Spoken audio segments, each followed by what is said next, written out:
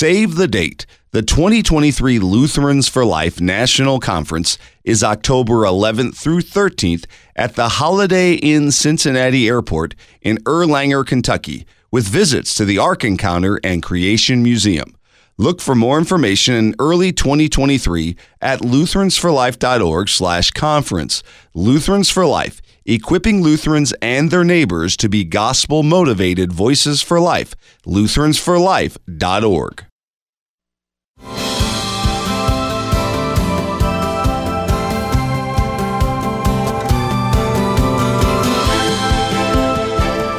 The concept of human dignity is one much debated. No one denies human dignity, or very few deny human dignity. You have to go pretty far out on the fringe to find some academic who thinks they're being cute in doing so. But we really do debate the human part of that human dignity. To whom do we apply this intrinsic worth that we call human dignity?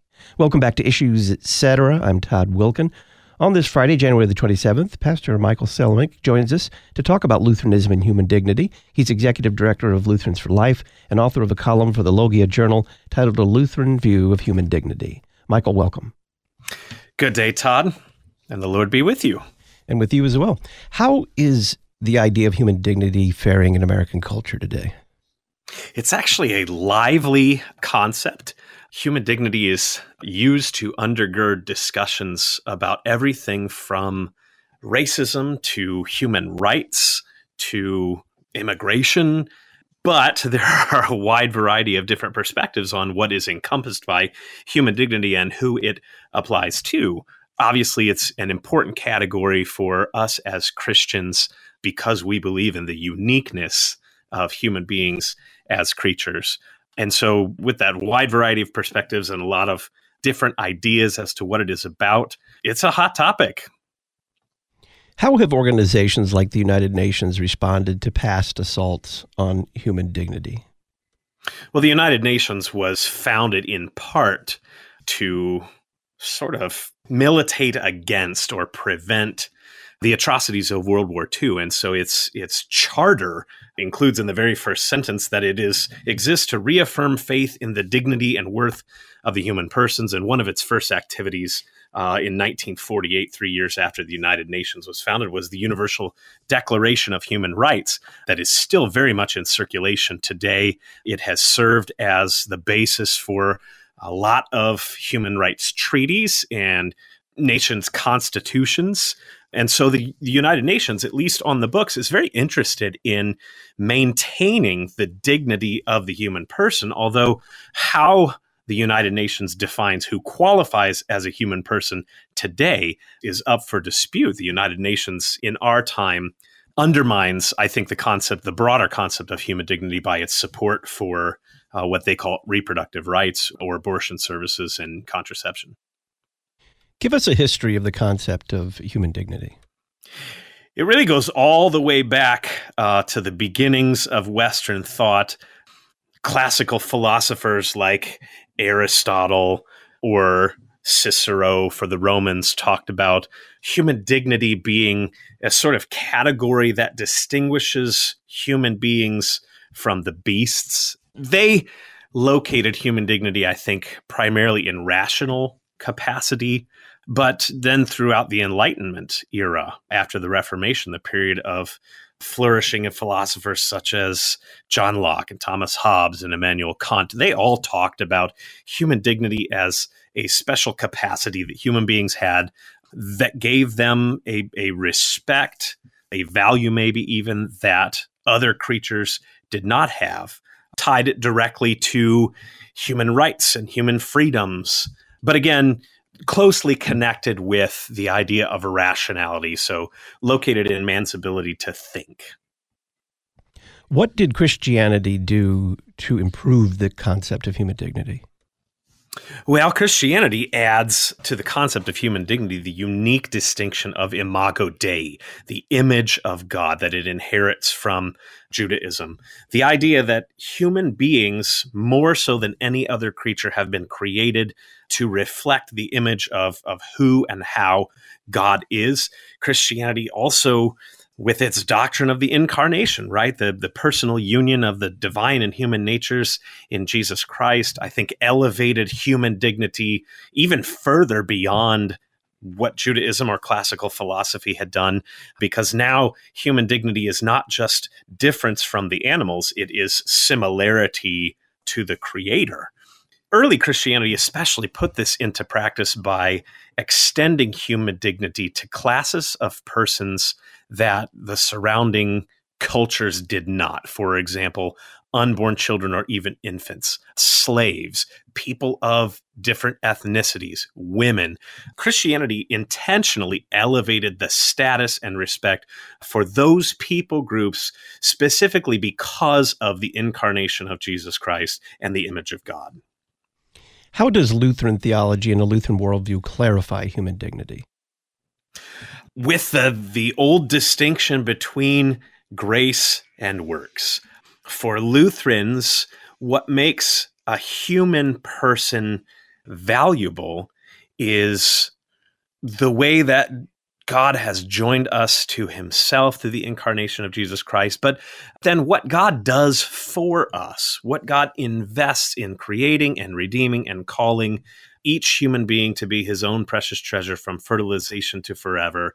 That is what gives every human life its value, its specialness, its respect, and not any ability of a human being. Nothing about our age or our appearance, our size, our skills or circumstances, which makes the Lutheran understanding of human dignity entirely distinct from the classical philosophical understanding, but also from the Enlightenment understanding of rational capacity as the foundation of human dignity. We might say that a human being's capability for moral reflection, creative thinking, memory, empathy, etc., those reflect the dignity that God has invested in us, but they do not create it. And so that's a lot firmer foundation for our understanding of why we show love to our neighbors, why we take care of our own bodies, why we assume that even those who appear to be impaired have a basic human dignity that we don't want to violate, even though we can't see it. And that is a firm foundation that I think the Lutheran understanding of salvation by grace through faith, justification not by works, grants to the concept of human dignity, and one that is very relevant to our culture's conversations, not just about human dignity as an abstract category, but about particular sanctity of life issues like surprise pregnancy or terminal diagnosis. What's the danger of grounding human dignity in human capacities?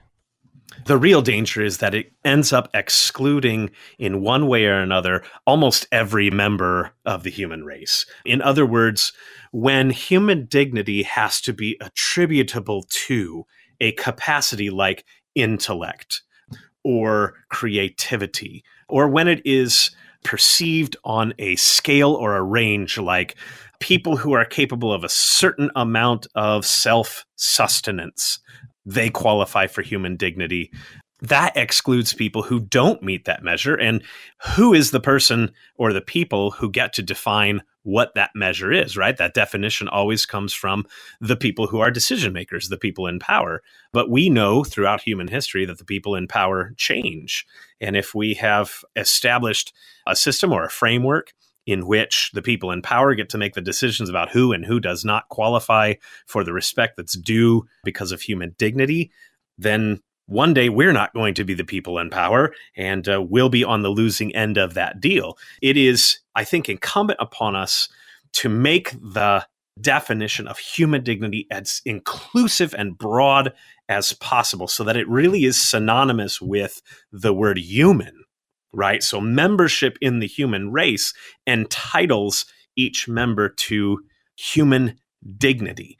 We've seen throughout the course, especially of the 20th century, the awful atrocities that have been perpetrated because of defining human dignity on the basis of a human capacity or some other characteristic about a person. And I'm not just thinking of the Holocaust, I'm also thinking of other genocides, but also the tragedy and trauma of abortion that has resulted in the deaths of over 1 billion human beings since the 1970s worldwide. And there is a demographic reckoning that we're dealing with related to that, but I think also a moral reckoning now that we are seeing that because we have allowed for a viewpoint where human dignity, human value, and worth and purpose has become based on some capacity that human beings have. It's sort of a free-for-all struggle to talk about whose rights supersede the rights of who else. And that really makes it difficult for human community and collaboration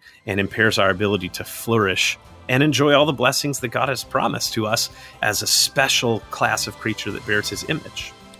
Pastor Michael Salamanque is our guest, Executive Director of Lutherans for Life. What does the biblical creation account teach us about our dignity before God? We'll answer that question next.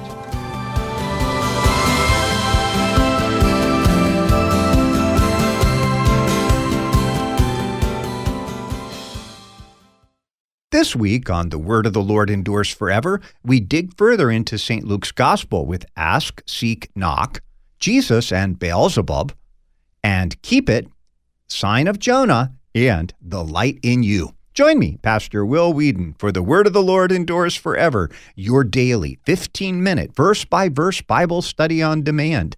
Listen at thewordendures.org or your favorite podcast provider.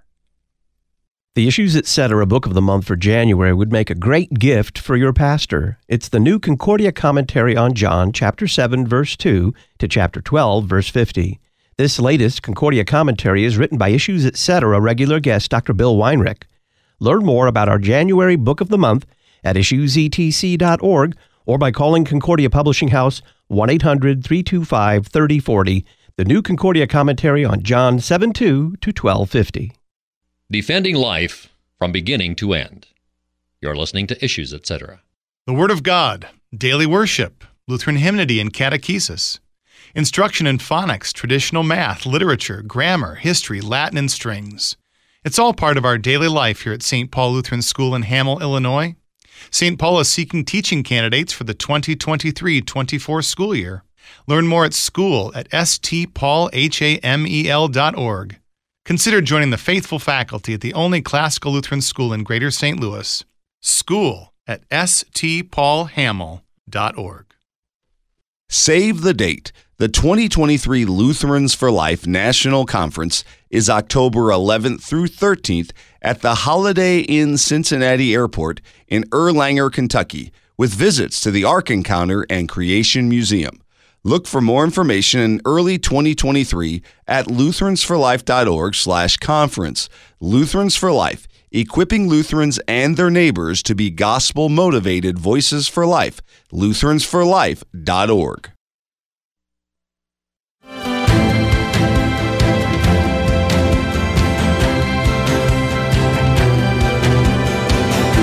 Ad Crucem is your one-stop online store for beautiful, high-quality Christian greeting cards, jewelry, posters, fine art, church banners, and more.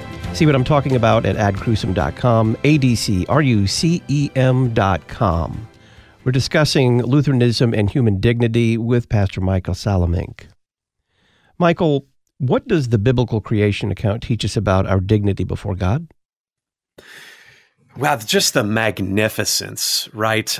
In the first 5.5 days of creation, God demonstrated that he has the power to create by his word alone. He does not need to lift a finger, that he can simply speak, and as the syllables roll out of his mouth, they materialize into the thing he wills it to be. But when it comes to creating humankind, God changes his method. He slows way down and instead forms the man out of the dust of the ground, breathes into his nostrils the breath of life, and then performs the world's first surgery to form woman out of the flesh of man. In this way, investing a great deal of time, care, attention, and intimacy in the process of creating human beings, something that the psalmist, I think, understands when he echoes that in Psalm 139, you formed my inward parts, you knit me together in my mother's womb. God takes 9 whole months instead of just snapping his fingers to create every human being. What that demonstrates to us is that God likes to create human beings. This is what brings him joy. In the words of, St. Augustine, the father of Western Christianity, "O Lord, you have made us for yourself, and our heart is restless until it rests in you."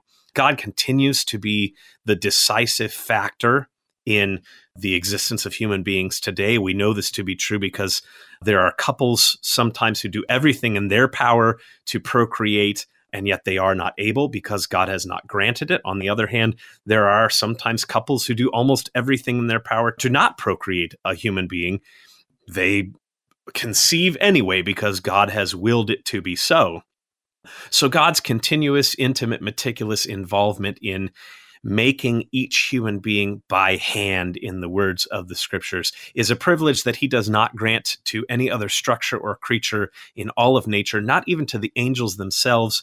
The author of the book of Hebrews makes it very clear that because of the incarnation of Jesus Christ, of the creation, the act of creation, in such an intimate and meticulous way, that God has given human beings a status that's even superior to that of the angels. And so I think that is something as Christians that we take very seriously, and it shows in the way that we treat our neighbors. How does the incarnation of Jesus Christ elevate human dignity?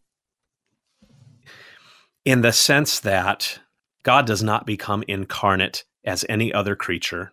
Not only this, God does not become incarnate as a full-grown man. He becomes incarnate as a human being from the beginning, sanctifying every stage of existence and development that human beings pass through.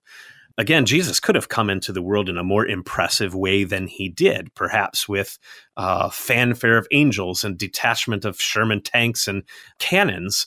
Maybe everybody would be Christian today if he had chosen to do it that way. But the message that God had for humankind is, your worth and purpose comes from the fact that I have chosen you as a race to be united to me in a special way and to share as heirs in the enjoyment and administration of all that I have created, my entire kingdom and the whole universe. Not only that, but then after Jesus finishes his work of atonement on the cross, he is resurrected, comes back with his human body, and then ascends into heaven to sit down at the right hand of God to elevate our humanity to the highest place in all of God's kingdom. All of that taken together means that even for those who never come to faith by the Holy Spirit in Jesus, understanding him as their Savior and God as their Heavenly Father, they still enjoy a status that is superior to any of the other entities or beings in all of the universe. And that's something that Jesus himself takes very seriously. You say that these two dignity-giving activities, that is creation and the incarnation, generate a third, the Father's creating and the Son's incarnating, aim at the Holy Spirit's incorporating. What do you mean by that?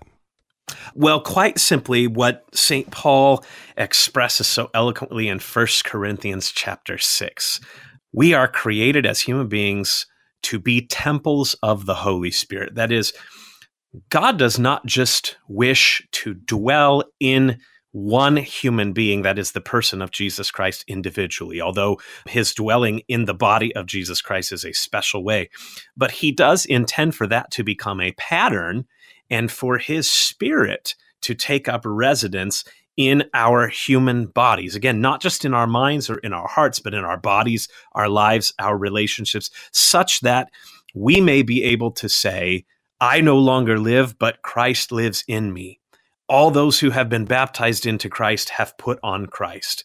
It's very sacramental, the way that God puts his life and all of the privileges and powers that pertain to that into our bodies through the ingesting the body and blood of Jesus Christ, receiving that by mouth, so that we understand that we have a very real corporal connection to God through his Holy Spirit, but then he incorporates us into his family, makes us heirs of the new heavens and the new earth, so that we can say, I am a child of God, and he can declare, you are my beloved son, you are my beloved daughter. In a very real sense, humankind are the royalty of the age to come. And it is the Father's love for the Son in begetting him, and the Son's love for the Father in submitting to him and becoming human, atoning for our sins for the justification of the entire human race. That love generates the Holy Spirit, who then brings that love of God and that life of God to each one of us. So there's a threefold dignity that's given to every human being that God aims for us to be dwelling places, temples for his Holy Spirit. We're talking to Pastor Michael Salemink of Lutherans for Life about a Lutheran view of human dignity. I'm Todd Wilkin. You're connected to Issues, etc. Be sure to enroll military members of your family or congregation in 2023 for the Ministry by Mail program.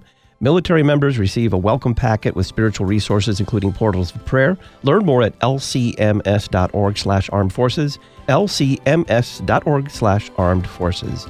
On the other side, how is this view of human dignity categorically different from all others?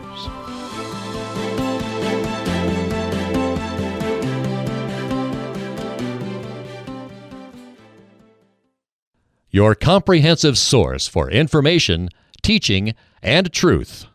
You're listening to Issues, etc. O morning star,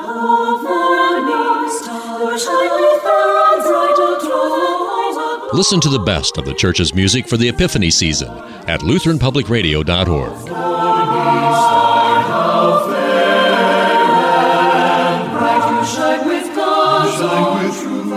Sacred music for the Epiphany season, 24/7.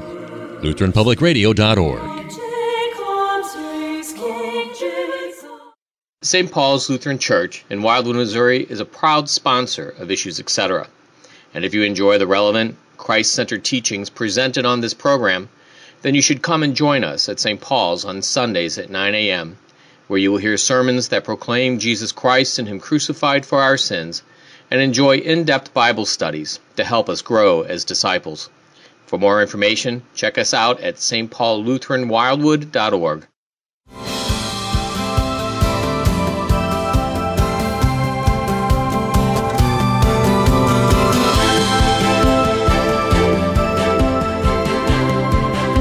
Welcome back to Issues, etc. I'm Todd Wilkin. We're talking about Lutheranism and human dignity with Pastor Michael Salemink, Executive Director of Lutherans for Life. He's author of a column for Logia Journal titled A Lutheran View of Human Dignity. So, Michael, how is human dignity grounded in the triune God's activity categorically different from every other attempt to find a basis for it? Like we said before, the distinction between grace and works, and this is something that Lutherans understand, I think, more keenly and intuitively than almost anyone else, because it's such an important framework for our reading of the Word of God. Every other framework for human dignity is based on some capability that a group of human beings has. It's a generalization based on looking at the human being and then abstracting from that to a wider class of human beings. The Trinitarian activity of God in grace, what he does for human beings in creating and redeeming and incorporating, that's an entirely different direction, right? Our dignity comes from above. It is given to us rather than being derived from us. So while we agree with philosophers that human dignity is certainly reflected or evidenced or manifested in the undertakings and accomplishments of human beings, it is not exhausted in that. And even human beings who are not capable of any of those measurable undertakings or accomplishments still bear the image of God and receive the dignity that he gives. Think of, for example, the tiniest embryo in a petri dish or in mother's womb, who doesn't even have distinguishable arms or legs or a brain, so to speak of, or the hospital patient who is incapacitated and uncommunicative toward the end of life and cannot demonstrate any kind of autonomy. Understanding God as the source and the guarantee of human dignity includes them in the respect that is due to every human being. And I find that to be a joyful and a hopeful message, and one that opens a doorway for connecting to the gospel of Jesus Christ in language that is already familiar to the culture of today. Talk about this reality of human dignity and the second table of the Ten Commandments.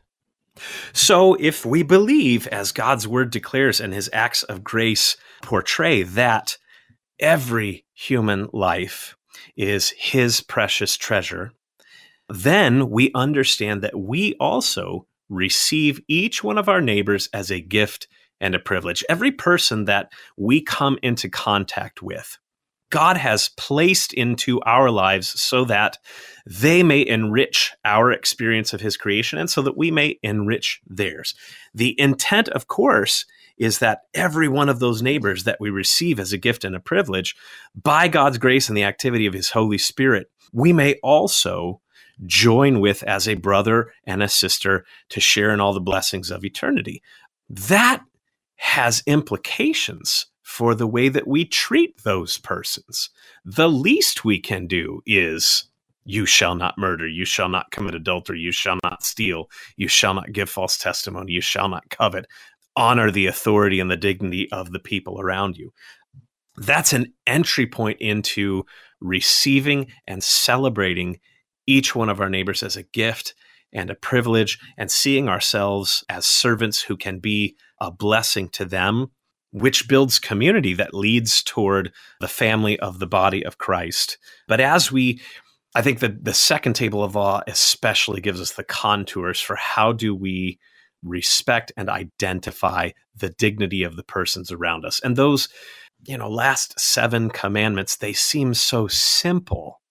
And perhaps they are simple to understand, but so rich in the way that we may carry them out as reflections of the way that God loves each one of us. Finally, how does this view of human dignity inform the Christian's thinking and activity regarding the current assaults on human dignity? I hope that by now that much is obvious, right? It means that in the context of cultural debates about abortion access, that Lutherans, that Christians have a distinctive voice to bring, that instead of proceeding in anger and fear, we can bring a message of joy and hope, one that has no debate about which human abilities best give evidence to whether or not this creature can be classified or qualify as a human being, but one that receives each one as a gift and a privilege, and not just the adorable newborn child, but also the mothers and fathers who are dealing with a lot of conflict, trauma, uncertainty, in some cases sinfulness, that we can see them as gifts and privileges too, and recognize that the way that we order the common good and public interest when it comes to matters of abortion access is going to have an effect on situations that don't seem to be as closely connected. The same is true when we think about euthanasia or physician-assisted suicide at the end of life. When we think about the welfare of the person who is comatose, or those whom even the medical profession diagnoses as in a persistent vegetative state, we ought to find that particular phrase to be patently offensive, right?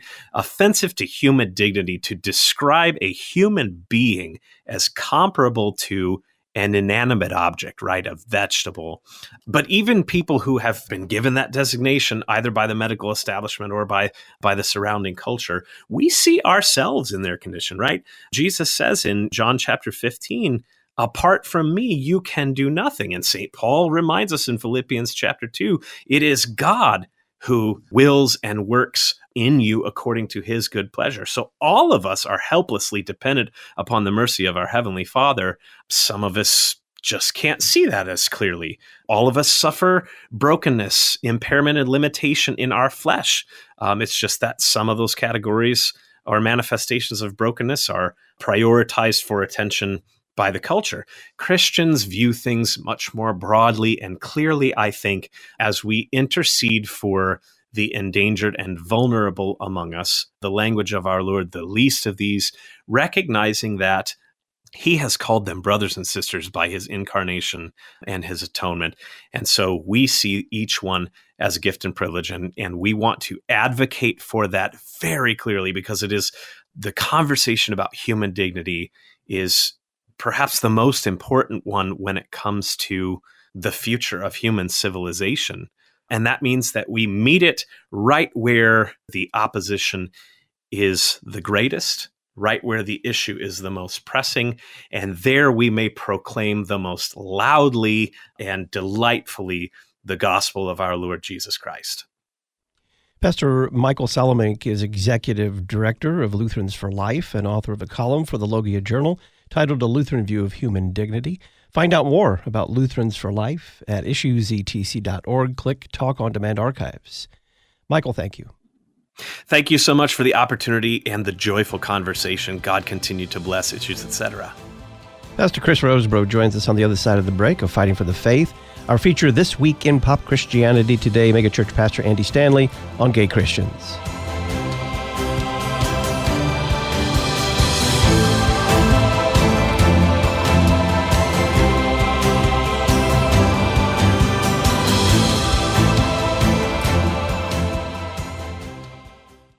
Several Issues, Etc. regular guests are candidates for leadership positions in the Lutheran Church Missouri Synod.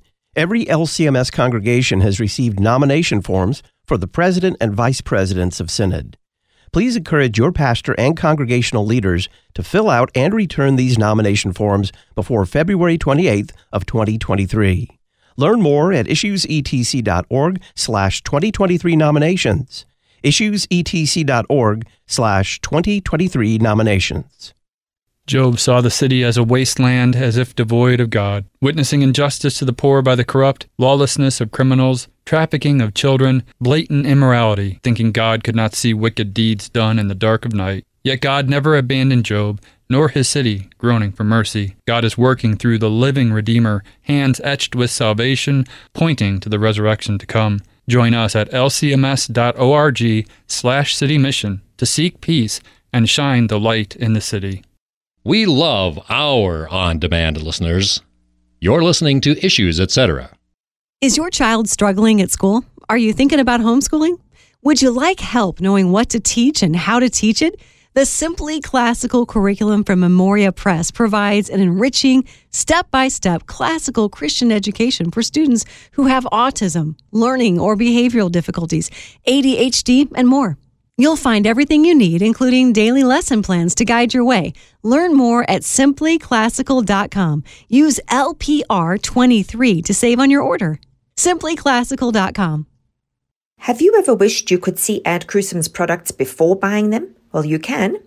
Come visit us at our workshop in Littleton, Colorado, and watch how we make our Christmas ornaments and print our icons.